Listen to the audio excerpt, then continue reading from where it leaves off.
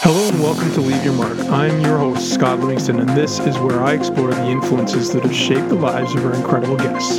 These are the stories of lives worth talking about. Follow me on Twitter at BuiltByScott and Instagram at King O'Pain, or link up with me on my Facebook fan page, Scott G. Livingston.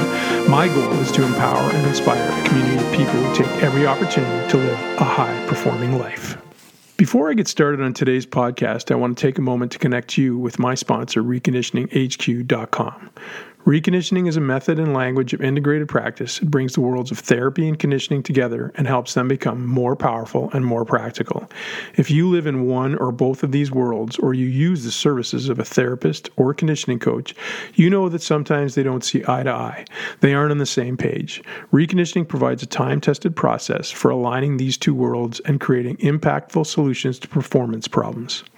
And now the entire approach is available for you to digest online from the comfort of your own home.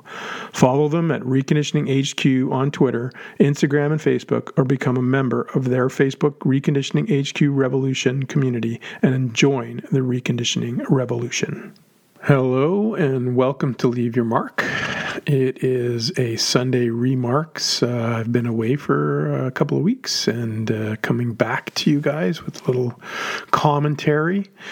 Wanted to talk today. It is Mother's Day, and so I figured I would talk a little bit about the idea of parenting and my experience with parenting, and then my respect for my wife, who is the mother of our daughter, and for my mom. And, you know, as a parent, if you're not a parent, one day you may have that experience. And fundamentally, I had no idea what I was getting into when it all started. I guess I had my beliefs and sort of fundamental understandings of what parenting might be. And what I didn't recognize going into it is just how all-consuming it was.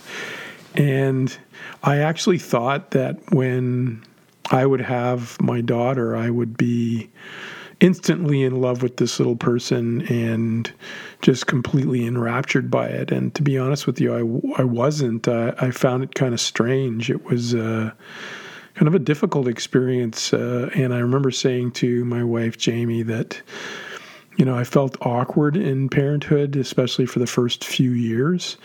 And I would often say to her, let me know when she turns 3 and I'll be ready to sort of get more invested intellectually in this process. I mean, it really is very challenging in the first few years, and our daughter was quite challenging. She was a bit of a crying baby, kind of the baby that was pretty calm, cool, and collected, but then when she went sideways, and it was a challenge for us. But my wife and I are both a little bit of control freaks, and I think this idea that we both had kids, a kid went a little bit later in life. I was in my mid-40s and Jamie in her mid-30s, and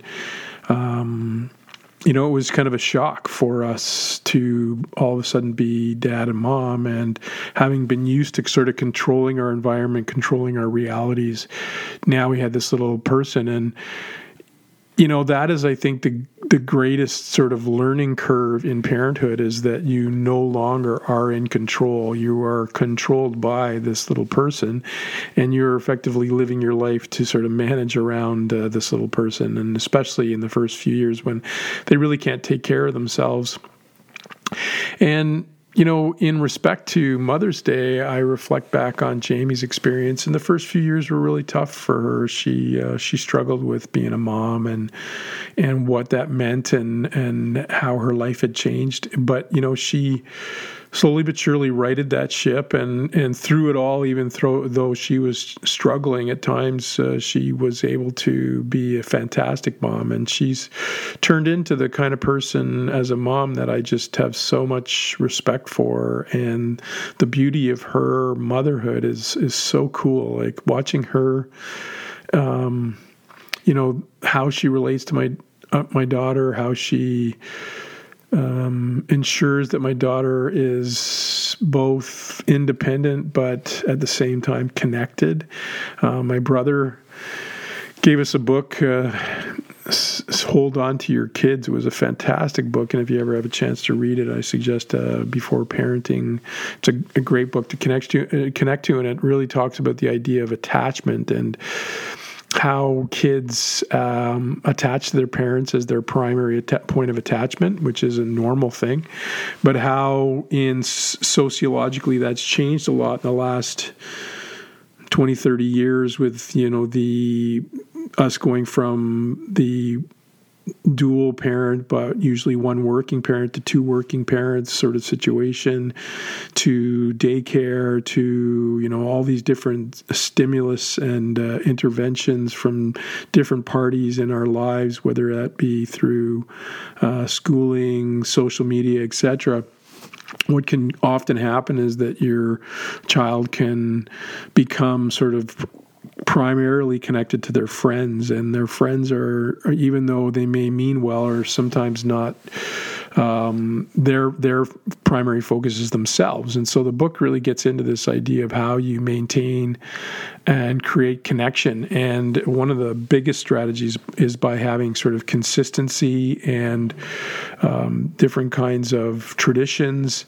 And we have effectively worked really hard at always having our family meals together, always dropping our daughter off at the bus and picking her up and being sort of connected and making connection at that, always sort of having the end of day debrief, what went on at school, how was your day, sort of always sort of that sense that my daughter has this consistency in her life. And whether you're able to give that or not, I mean, that's, one of the big things I think for maintaining that connection is just having that sort of consistent touch point.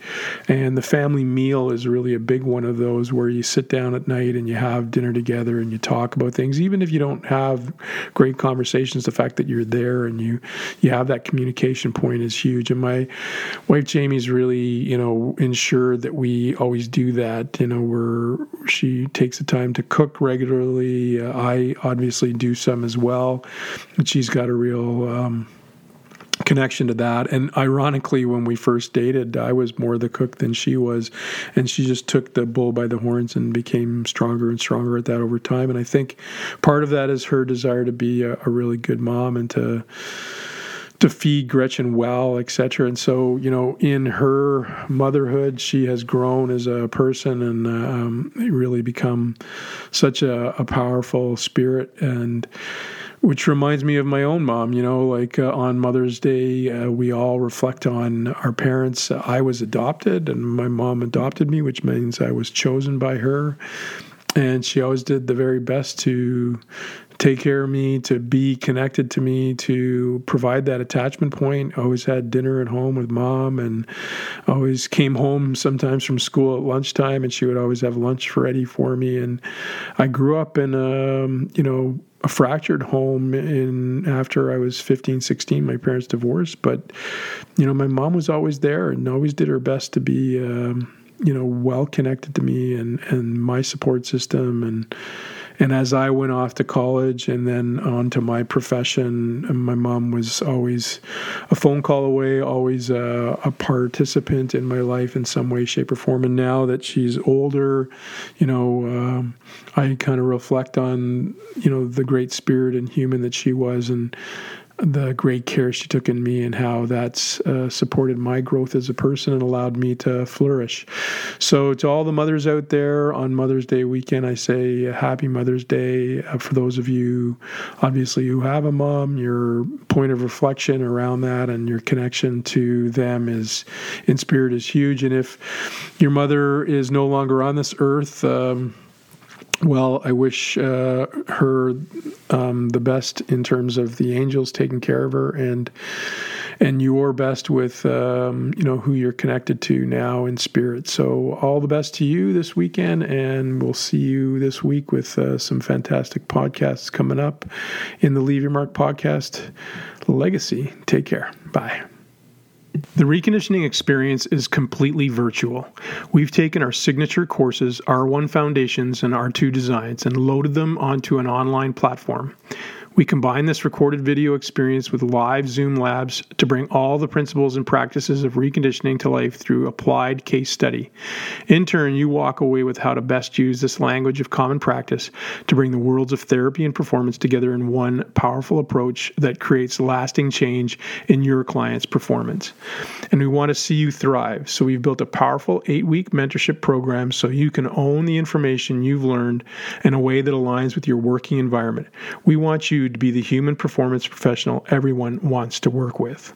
Last but not least, we believe that success in life begins with the right mindset. We know that the statistics for burnout in human performance are significant, and that many of our colleagues face questions every day about personal fulfillment and living their best life. This is why we have a landmark program for human performance professionals called Empower You. This program is all about crafting your best life, living purposefully, and enjoying the fruits of your impassioned labor.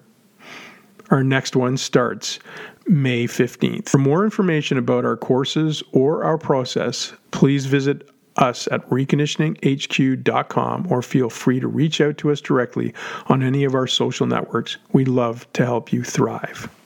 Thanks for joining us today on Leave Your Mark. I hope we've left a mark on you today, and we wish only that you pay it forward by sharing this story, taking the time to rate and comment on this podcast. Please follow us at Twitter at Built by Scott and Instagram at King O'Pain, and become a member of this community at Scott G. Livingston on Facebook. Have a great day. Music by Cedric de Saint Rome.